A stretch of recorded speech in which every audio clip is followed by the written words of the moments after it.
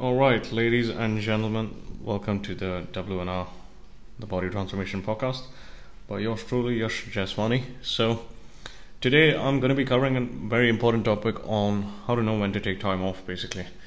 Because a lot of people, well, most of the clients who come to me either come from two camps, which is not knowing what to do and not knowing when to get started. So for them, taking time off is not really the problem, but getting started is the problem, because they just make really silly excuses like, I don't really have the time, I don't really have the money, while they spend like ridiculous amounts of money on food and drinks every weekend, and I don't really think if I can do it.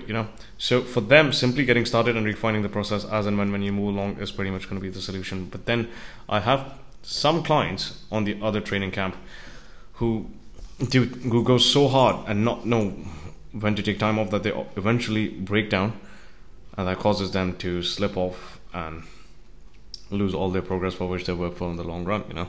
So this is like a really, really important topic. So in case if you have struggled to get in shape, if you've struggled to consistently hit the gym, this podcast is not for you. But if you would still like to listen for educational purposes, by all means go ahead with it. So yeah, how to take time off. I'm going to be covering this podcast in 5 to 6 different sections. The first section is going to be what are the stressors, dieting and training as a stressor. The second one is going to be when to take time off. The third one is some of the symptoms of fatigue, some of the symptoms on when you're overworking yourself. And then the fourth one is going to be short-term strategies. The fifth one is going to be long-term strategies on unwinding. And the sixth one is going to be proactive time off versus reactive time off. So yeah, and if any other topic comes up on the fly, I will be addressing it then and there, so that's not really a problem. Let's crack on. What you guys need to realize that going to the gym and training harder than what you were used to previously doing is a stressor. You are putting an external stressor and asking your body to adapt from it. Think about this. How do you get a tan? How do you let's probably think like, how do you get a tan? You go in the sun, you try to burn your skin to a degree from which it can recover from. Getting a tan is not healthy. The process of getting a tan is not healthy. And you are like trying to burn your sun, and then as a process, like as an adaptation, your body pretty much gets a tan. Same goes for training, same goes for dieting, same goes for doing things which are out of your comfort zone. So that's technically like a stressor. So dieting and training is a stressor. Eating less than what you want to eat to lose weight is a stressor. Eating more than what you want to eat to put on muscle in the gym is a stressor. To put on weight is a stressor. Training harder than what you were doing before in order to stimulate the required adaptations in your body is a stressor. So over time, that's going to cause your stress levels to go up. Pretty obvious, but many people fail to realize that it's actually like not healthy, but it's in fact a stressor. The adaptations that you get after the stress levels subside from the process is quote unquote healthy, but this done over time is not really healthy. So you will eventually reach the point when you're almost about to break down, basically. Okay, so the second thing is what are some of the symptoms of fatigue. This is the second topic. What are some of the symptoms on when you know you're supposed to be taking time off? In technical terms, your blood pressure would be elevated or your blood pressure would be way too suppressed. This really ranges from person to person. In technical terms, your resting heart rate is really going to be elevated. So in case if you're used to sleeping at a resting heart rate of like 45 beats per minute or 50 beats per minute, and you see a resting heart rate consistently creep up over time, your heart is working way more harder to pump the nutrients inside your body, because it's figuring out that you are under the state of stress. So that's the second thing. Then the third thing would be chronically elevated blood pressure. That's in technical terms. Now, for someone who has been doing this for a long time, I would tell them to track all of these metrics. Example, me, I track my resting heart rate right upon waking up. I track my blood pressure every morning right upon waking up, and things like that. But then a few subjective indications which you don't really need, like which don't really require measurement, but your body itself will tell you, is your desire to train is going to be way more less.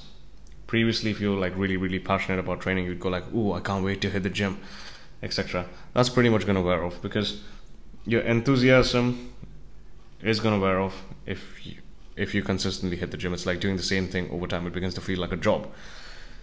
That's the first thing. Then, in case if you are used to lifting a certain number of weight for a certain number of reps on a particular exercise, and you see that consistently going up, but then eventually the strength gains begin to halt, and your strength and your weights and reps in the gym begin to drop on the particular exercises, your performance begins to diminish, then you're better off taking time off, because you've gone way past the point of recovery. So take some time off. That's another indicator. The third thing is your sleep begins to take a toss. Your sleep quality begins to break. You get far more broken sleep. You don't feel refreshed. You feel like sleeping in bed all day. You feel like really fatigued. The fifth thing is you end up getting crazy mood swings. You get really irritable. The sixth thing is your immune system takes a toss. You get like colds, you get like headaches and things like that. So these are some of the subjective indicators which let you know like when you've gone past the point of no return and you've got no other option than to take time off. So in this case, the sweet spot would lie between keeping the subjective metrics in check and also measuring a few objective metrics, like measuring your resting heart rate, measuring your blood pressure, etc. Like this really ranges from person to person. Some people get too stressed out with tracking because they are not that logical yet, and they are still emotionally connected to the process. Now this is only with regards to training. This is only with regards to taking time off the gym. Now with regards to dieting during a fat loss phase, some of the indicators are like you just can't stop thinking about food. You just feel way too exhausted and fatigued to measure your meals day in and day out. You just like the cravings are like all over the place, and you have frequent binges, or like another thing would be your appetite is way too suppressed. Now there are some people, that is someone like me, my appetite is way too suppressed. I just, like, let's say if I'm supposed to be eating 1800 calories, I end up eating something like 1200 calories or 1100 calories. Like I feel so stressed that I can't even think about eating food. Like for some people, they respond that way. Now that's during a fat loss phase, and if you face that, you're better off taking some time off. Now the third thing would be like during a muscle building phase. During a muscle building phase, now some of the ways that when nutritionally you're supposed to take some time off is when you're pushing in so much food and you are just disgusted towards food. That usually happens at the end of a muscle building phase, where you just want to puke when you look at food. You just can't stop.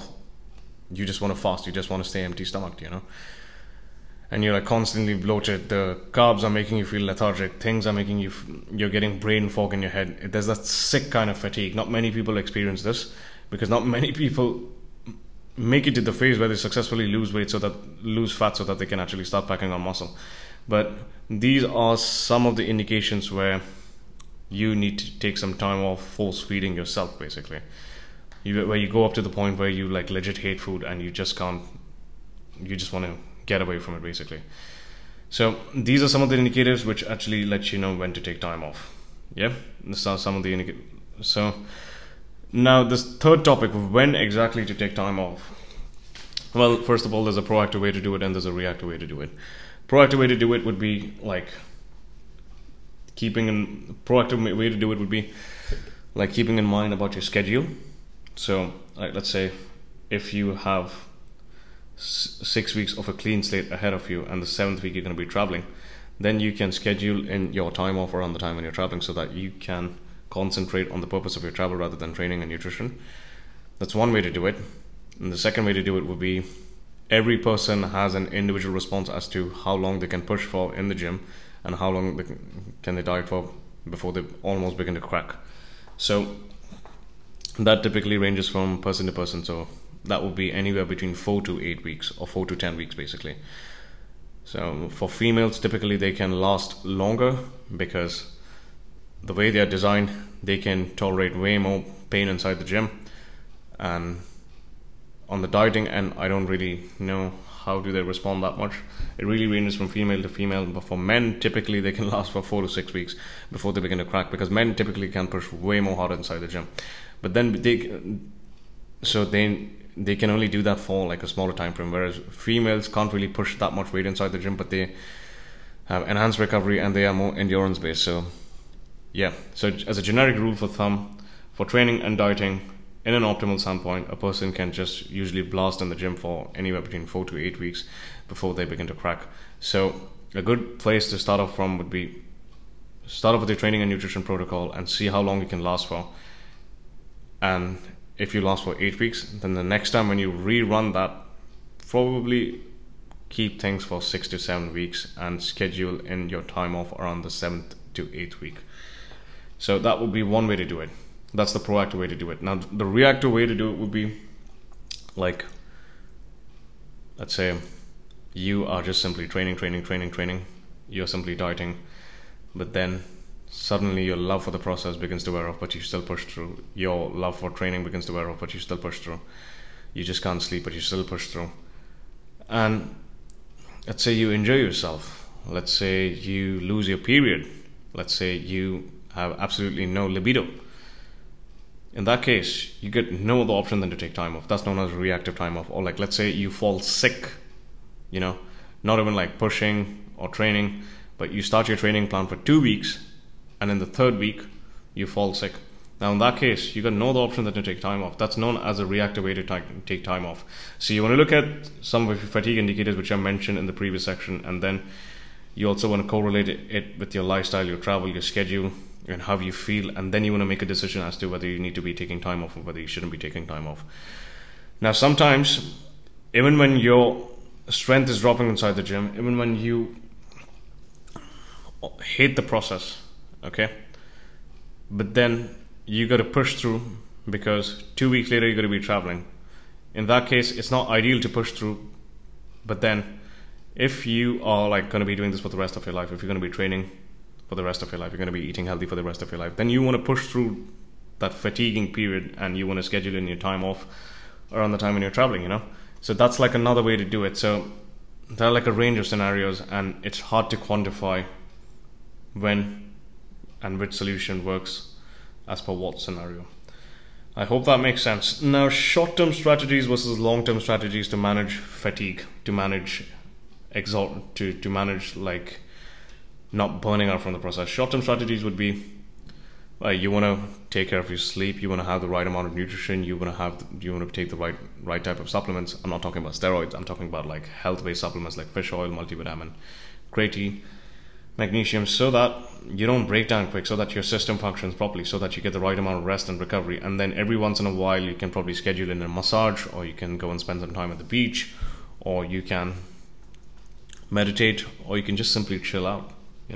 Those are short-term strategies, and they need to be a part of pretty much everyone's training and nutrition program. If your coach is not really giving that to you, if they are not really helping you manage your stress inside the gym and outside the gym, then they're not really doing their job. So taking time off on a day-to-day basis, on a week-to-week basis, and doing things that you like, or sometimes even doing nothing, is one of the ways in which you can manage your fatigue in the short run.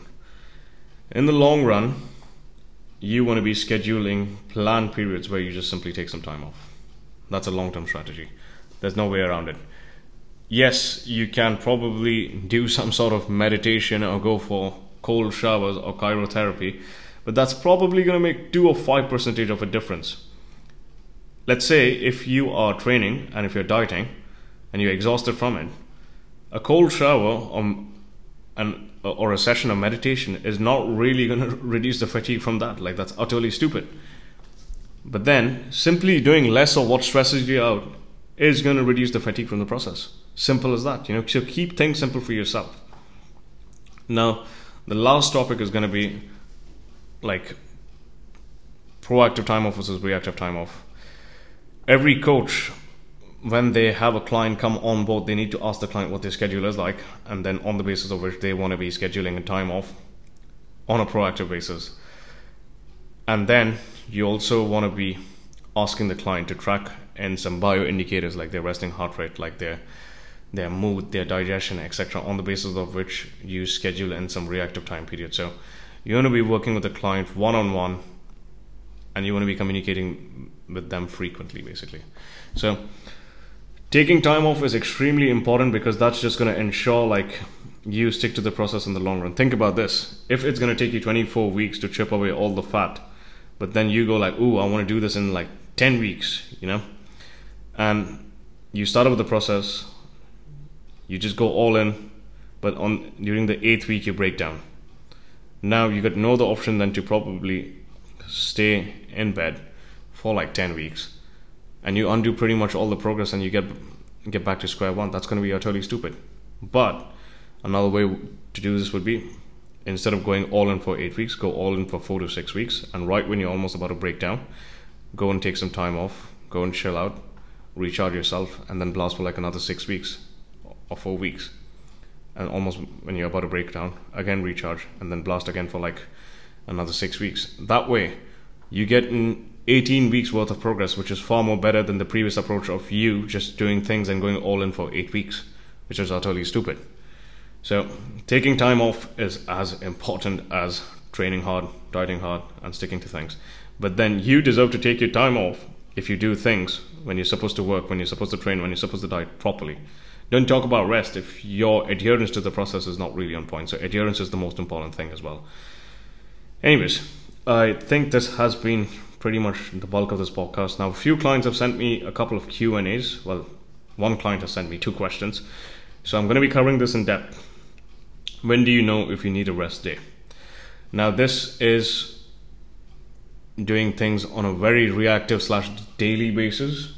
So I'll give you my example. I'm going to answer this question with an example.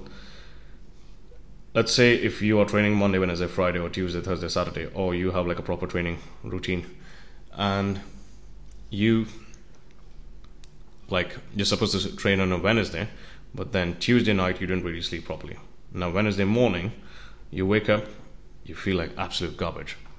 You just can't train, you just can't get out of bed. But you have your duties as a mum, and I know you're a mum because I work with you, and you have your duties as a wife, you have your duties for work, etc., and you can't be bothered about training. Excuse me. In this case, what you can do is either you can still go to the gym, but keep your performance at the same level like what you were doing before, or slightly reduce your performance. Just do things from a perspective of exercise, not performance. So that's one way to do it. And as a beginner, I would suggest you do that, because you still haven't really built up the habit of going to the gym. It's still not second nature to you. Or let's say if all these habits are second nature to you, you still make time to go to the gym, you still get things done, then I would go like, take the day off, get some sleep, get some rest. Because you asking yourself to adapt from training when your stress levels are high is like absolute rubbish. You're not going to be adapting from training, because first you need to adapt from the fact that you haven't really slept well, and you can just simply postpone your training for like another day. So in case if you're training on Monday, Wednesday, Friday, you can go like Monday, Thursday, and Saturday. It's not really going to make a difference. In the week, you're still hitting the gym twice a week. So that's one of the ways to do it. So to answer your question, if you haven't really slept well, and that basically is it. Like if you haven't slept well, preferably you're better off taking some time off. But then if you have no other option and that's your only day to get things done, then make it to the gym and try to catch up on your sleep later.